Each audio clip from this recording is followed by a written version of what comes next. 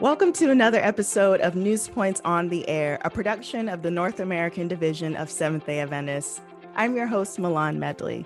We're in the middle of the holiday season. It's a time filled with the spirit of Christmas and celebration of Jesus' birth. And with gift giving as a central theme for this time of year, many look for more ways to become more service-oriented. With this episode, I wanted to highlight a ministry operating in the heartland of the United States, known as the Renewed Hope Food Pantry. The weekly operation is a service of the New Haven Seventh-day Adventist Church, located in the greater area of Kansas City in Kansas. And this service was literally designated as an essential service by its local government officials. The church's pastor, Mark Tamalea, is here to talk about how the church went from serving 300 people a week to more than 3,000 due to the effects of the coronavirus pandemic.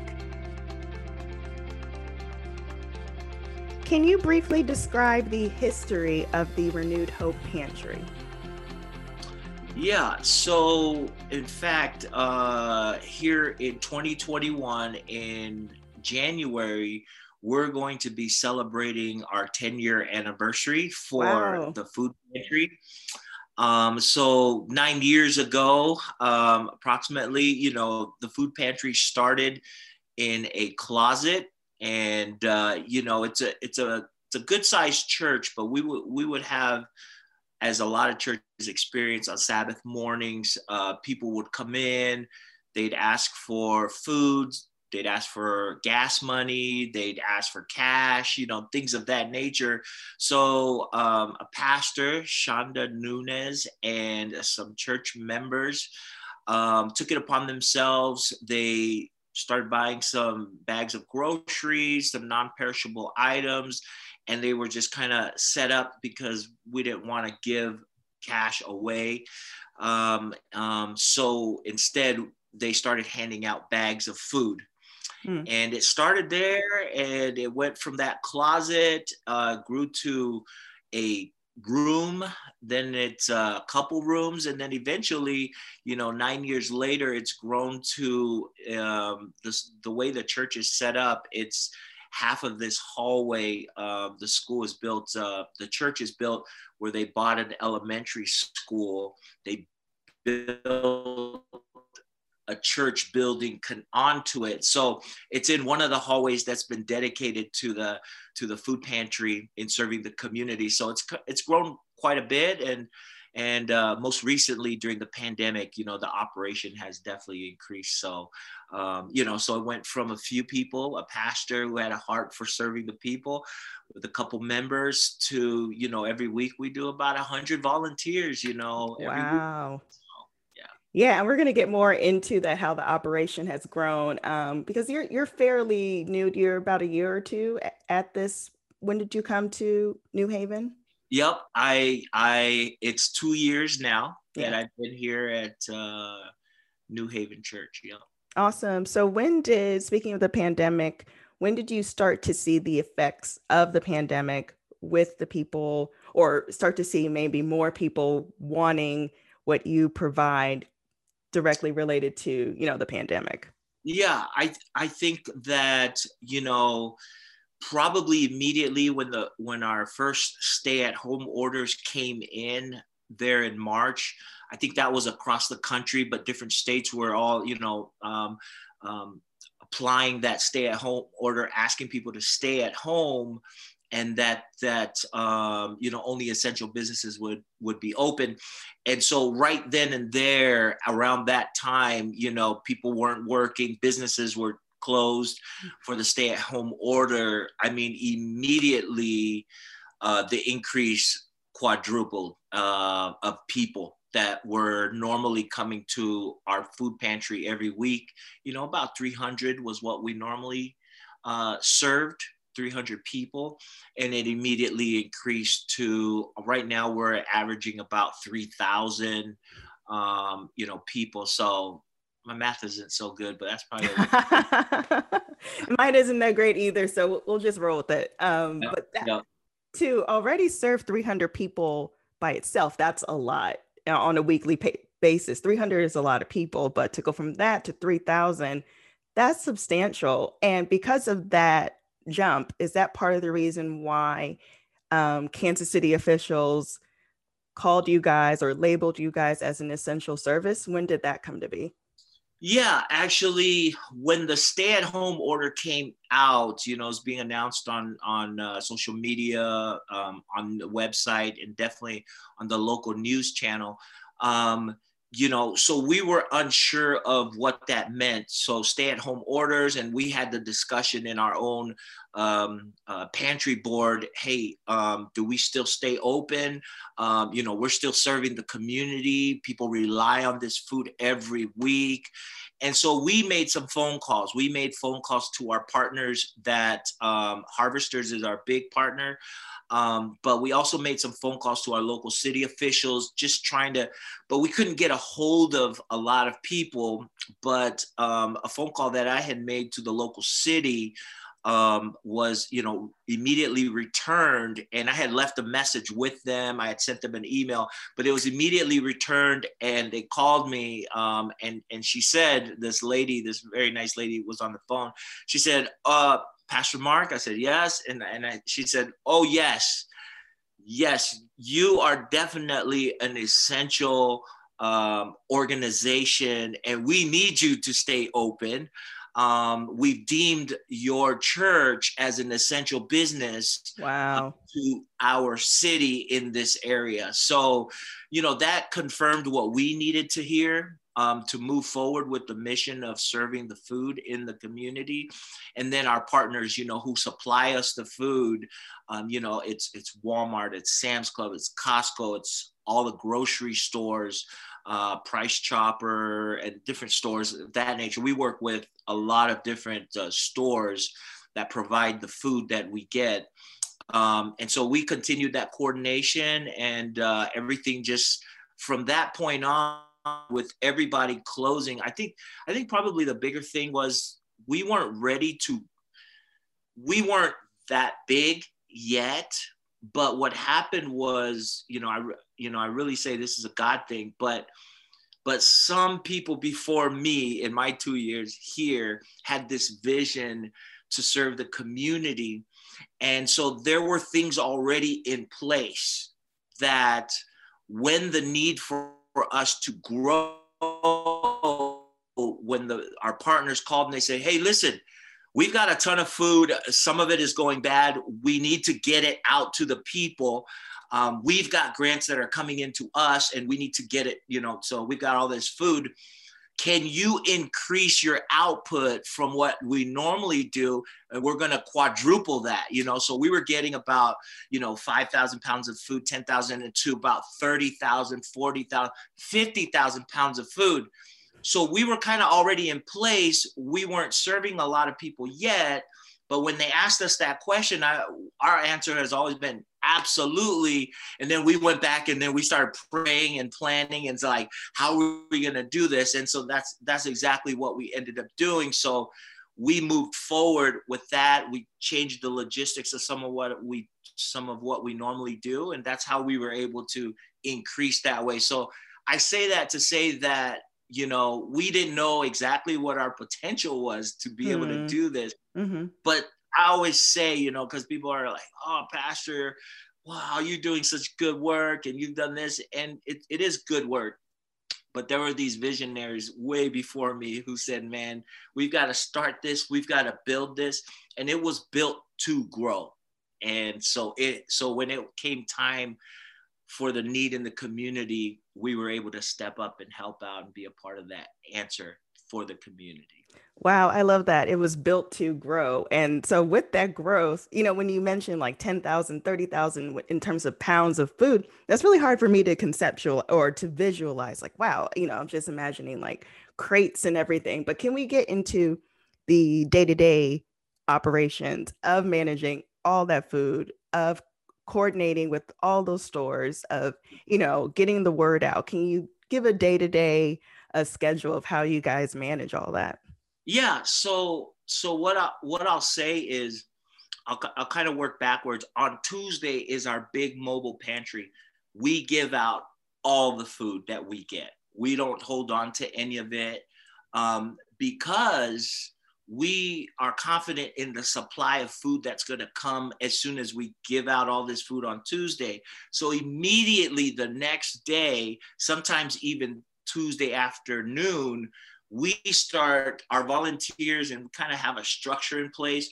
They start collecting food. You know, we've got, like I said, volunteers, close to 100 of them.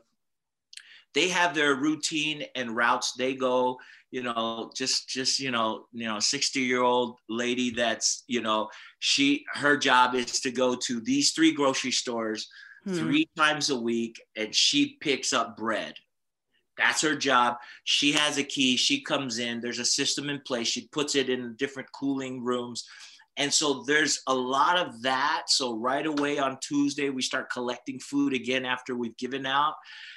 Wednesday, Thursday, we're picking up a couple thousand, a few thousand of food. We go and pick them up. And so there's all these different places that we pick up, and we just gather. And Sabbath, we're gathering. Sunday, we're gathering. Monday, we're gathering. And on Tuesday, we get rid of all of the food. And then we start the process all over again. And so it involves a lot of dedicated people who, are just dedicated to serving the community. And so we, that's just kind of how it keeps going on the backs of these awesome volunteers. Yeah. So this is only one facet of your church, this one service. So it sounds like you have like a lot of members involved. What's the membership engagement? Do you have like a lot of cross collaboration with different ministries within your church? Because it seems like it's kind of requires all hands on deck. Yeah, no. So crazy enough, I would say the 100 volunteers, probably 70% of those volunteers are not members. Wow. I would say the core of it are members, right? But what has happened is we have partnered up with other churches have heard about what we're doing. They weren't built for the pandemic. And some pantries were open, but they weren't built for the pandemic. So they closed down because their volunteer base was made up of older members, retirees. And so they were at risk, so they couldn't serve. And so what happened was we ended up absorbing a lot of those volunteers from different places, including collegiates, who weren't in school. They were doing online stuff, including high schoolers. They're online. So, they were opened up able to volunteer. So that's kind of how, I would say 30%, maybe 35% is made up of our church members. But the majority of our volunteers come from everywhere, from all walks of life. We have a website that people come to, they sign up, and every week, every Tuesday, we utilize those volunteers. So, yeah. Have you ever been in short supply for volunteers? So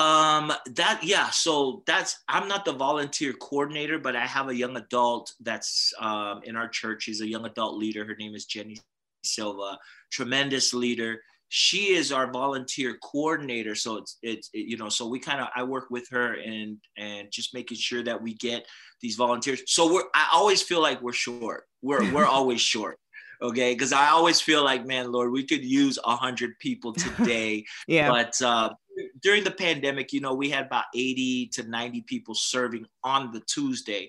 But since everything is kind of got back to flowing again, so our volunteer base is like 40, 50. So we were running it with more than that.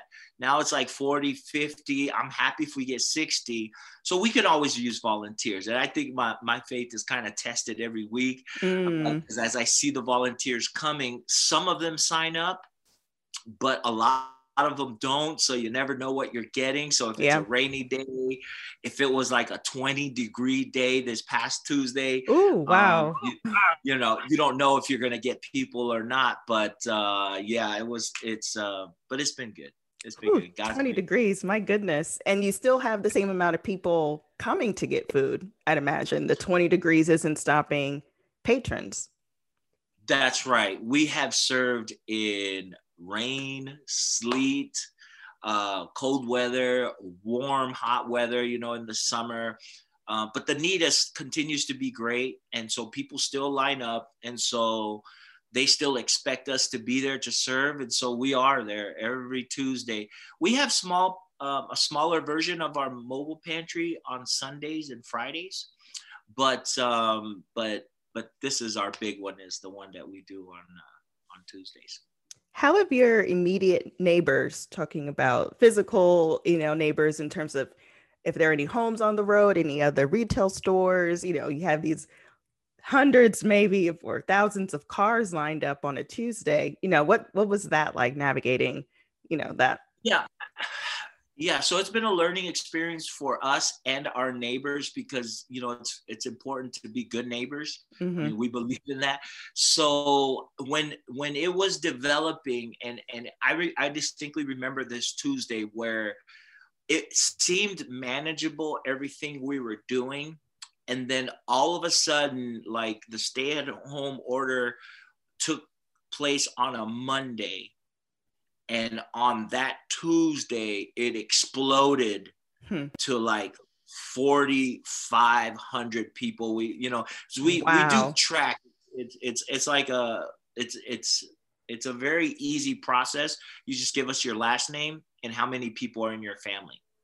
And that's all, no ID required. We're there to just get the food out to the people. But for some of our recording purposes, documentation wise, we just need a last name and numbers in your family. So our neighbors, so when that happened, the police they were getting phone calls like crazy. Like, hey man, all these people, these lines, we don't know what's going on. They're blocking our driveway. And we hadn't really put in place a traffic control team in the neighborhood. So it was a learning thing for us too. Yeah. So the police was called, all kinds of phone calls. These cars showed up, like a few squad cars showed up with their lights on. Oh my goodness, what a scene. I know, they pull up and they're like, who's in charge? And everybody's like, him, right? So I rolled over there and I was nervous. Yeah, of course. And I was nervous. I was like, hi, how can I help you? And they're like, what the heck? What is going on here? What are you doing? And I was like, we're just trying to serve food to people.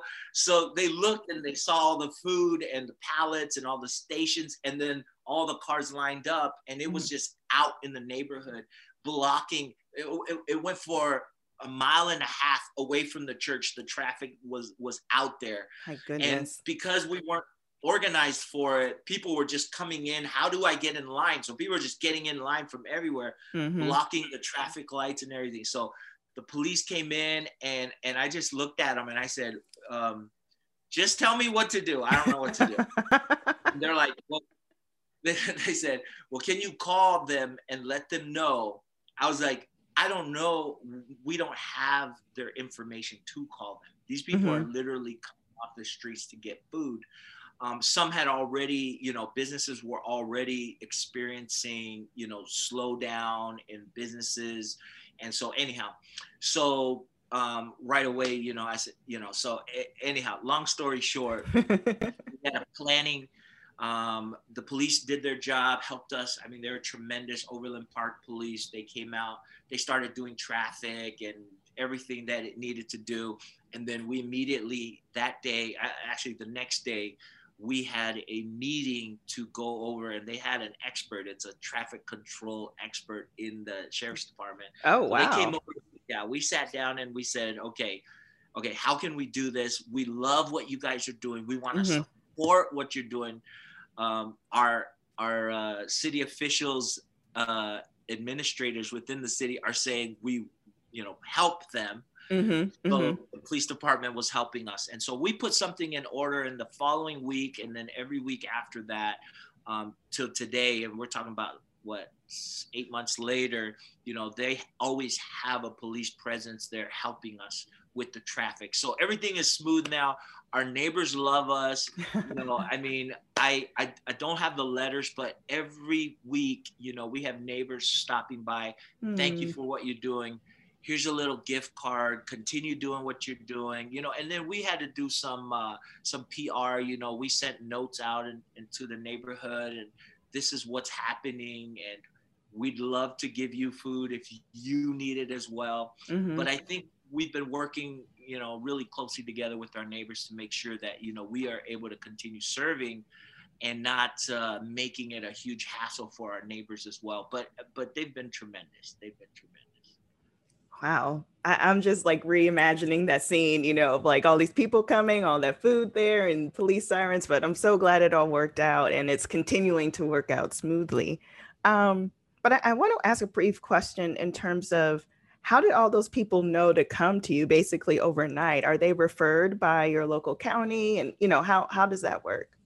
Yeah, great point. I think what happens is, for example, if you're a church, there's a social work aspect that we as pastors already have. When our church members need something, you're just aware, oh yeah, that place over there is where you can get food. Oh, that place over there, you can get, you're able to, you can apply to get services for your electricity, if you're getting ready. So you just kind of learn that instinctively as a pastor. And so you try to point people that way. I think that there's a lot of that happens out there in the community where people have recognized that we are a church that you can get food from. So I would say, one, it's definitely word of mouth. Secondly, we didn't know this, but the big explosion that happened that one day I was telling you about, where it was just like crazy, was a radio station had gotten on and announced, hey, if you guys need food, there's this place, very easy to get food. You just get in line and they'll just drive through and they'll fill your trunks up with food. So that radio station started advertising that for a day, the day before. Wow. And so that was a big part of it. And because we try to do surveys, we're like, hey, how did you hear about us? And then also our big partner is Harvesters. Harvesters is the big distribution company, nonprofit organization for foods. So Walmart sends them their stuff. All these different grocery stores and all this, they send their food items to these people. And then from there, they distribute out to pantries, organizations. And so we're a pantry that receives stuff from Harvesters. So Harvesters has a website and people sign up there and they know not only can you receive food there, you can also volunteer there if you'd like. Are you guys planning to do anything specifically for the holidays? Any specific food item or anything else you're putting in, their trunks, any adjustments made specifically for the holiday season? Yeah, I think, we just finished our Thanksgiving, rush. And so that was pretty cool. We partnered up and this is by far, I've been doing a lot of turkey drives and different things, but this was by far the biggest one I've been involved in. We did about just right under 700 turkeys on our turkey drive that we did for Thanksgiving. Yeah. So we did a lot of deliveries and involved a lot of volunteers coming in, taking them to people's houses to kind of personalize it, ringing the doorbell, leaving the box there and just kind of stepping back for social distance. And they open the door and they're like, hey, we had heard that you folks needed a food basket. It has a turkey. It has a whole Thanksgiving thing going on there. And so people have been grateful for that. We're probably preparing to do the same thing for Christmas. And we're going to do food baskets, but But there are turkeys involved in different things, but nothing specifically like we were for Thanksgiving. Because we just do so much food. This past week we did about 3,300 this week on Tuesday. And I kind of throw those numbers out, but it's like, those are real numbers because we have to track and count those numbers. That's kind of a requirement, but it's been a good thing. And so as far as our reporting, we need those numbers to always be accurate. So we're busy. We feel like, for Christmas, it's like, we'd love to do more, but we're doing quite a bit right now. Yeah, absolutely. What has surprised you most throughout this whole pandemic season? I would say the thing that has surprised me more than anything is people's level of love and compassion for their fellow neighbors with no expectation for recognition, tax deductible receipts. Nah, I don't need it. Here's a $200 gift card, grocery card. Please, buy some stuff. Well, can I take your name? And no, it's okay. They're dropping off checks. They're coming in. They can't afford that. So they come in. I'm going to serve, for 3 hours on Tuesday. Like, that has been the biggest surprise to me, that when those who are in need, there are so many people who are in need themselves, who are thinking not of themselves, but they're thinking of others. So they come and they help serve. And I'm looking at them and I saw what they drove in. Some of them get dropped off and they come to volunteer.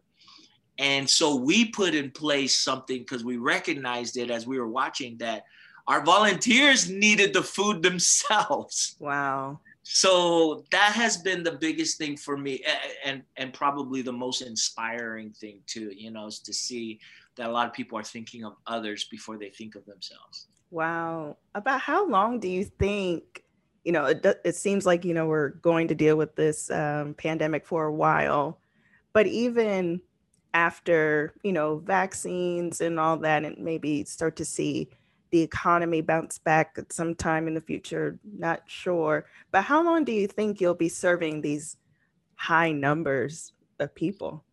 So we work with all those organizations that I mentioned, and Harvesters, the big parent company that helps us with this. I mean, they're a primary resource for us for a lot of things. And so one of the things that they have said to us is, they come to us and they say, hey, you've been doing this every week. Can you do this for the next 3 months? Then it went to 6 months. And then it went to, can you just do this through the end of 2020? We've already had that discussion. And our belief is that the effects of this pandemic will, as far as food, insecurity, we believe it's going to be for another year. So we're committed with the city and with our partners that we'll continue going at this rate for the next year to serve the community, every Tuesday, rain or shine. Wow, another year. That's incredible. If someone wants to keep up with your pantry, if they want to see, they may not live in your area, they want to see what you're doing, go to what website or Facebook page, how can they keep up with you? Yeah, absolutely. We have our website. It's newhavensda.org. And on there are all the ministries that are within the church. And so Renewed Hope is what we call our food pantry. It's Renewed Hope Food Pantry. And from there, you can click on there and you can get all the information. People obviously are able to donate, and we can give them a tax deductible, receipt for tax purposes.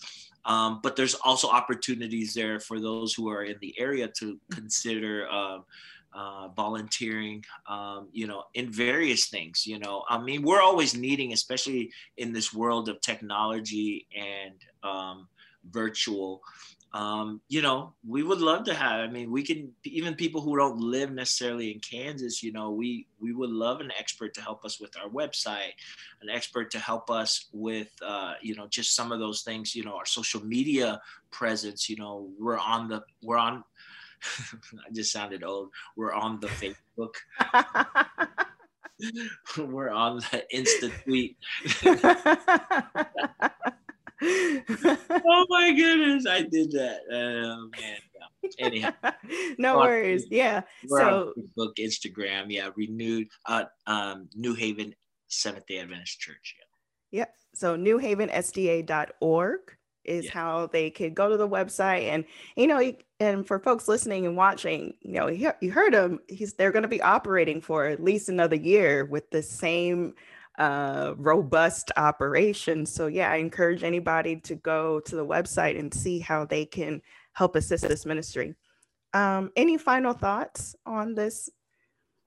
No, I just, first of all, thank you so much, for allowing us to be on your platform. I think that is a way that we can continue, as our church, continue growing our presence to be able to keep moving this ministry forward. We've done 2 testing dates that we do for COVID-19 free testing. Oh wow! So we do that. I was just in a meeting yesterday, so we're launching in January. Well, we've been doing this already, but we do blood drives as well with the Red Cross, and so there's COVID testing during that time as well. So I think just keep us in your prayers, and thank you for allowing us to be on your platform. I think that allows us to get the word out that we're here to serve this community, and if you need what we have to offer, we're here for you. Yeah, and like your hat says, we live to bless others. Oh, shout out to Pastor Soli. He's in California. Yeah, he's a good friend of mine. He pastors out there, and that's the motto of their church. And so I was like, that is such a great motto, because perfect. Yeah. Mark, thank you. Appreciate it. Thank you for tuning into this episode of NAD News Points on the Air. News Points on the Air is edited, produced, and hosted by me, Milan Medley. This program's executive producers are Dan Weber, Julio Munoz, and Kimberly Moran. And the graphics were by Jonathan Lapointe. You can listen, watch, and subscribe to us on Apple Podcasts, Spotify, and Google Podcasts. Once you're there, be sure to leave a 5-star rating, nothing less, and leave a glowing review. Also, speaking of subscribe, make sure you've subscribed to News Points, a weekly online digital newsletter with news stories, ministry resources, and special announcements. Go to NADadventist.org, and then click on news. That's NADadventist.org and click on news. If you have questions for me, send them to ontheair@NADadventist.org. That's ontheair@NADadventist.org. That's it for this episode. We'll see you next time.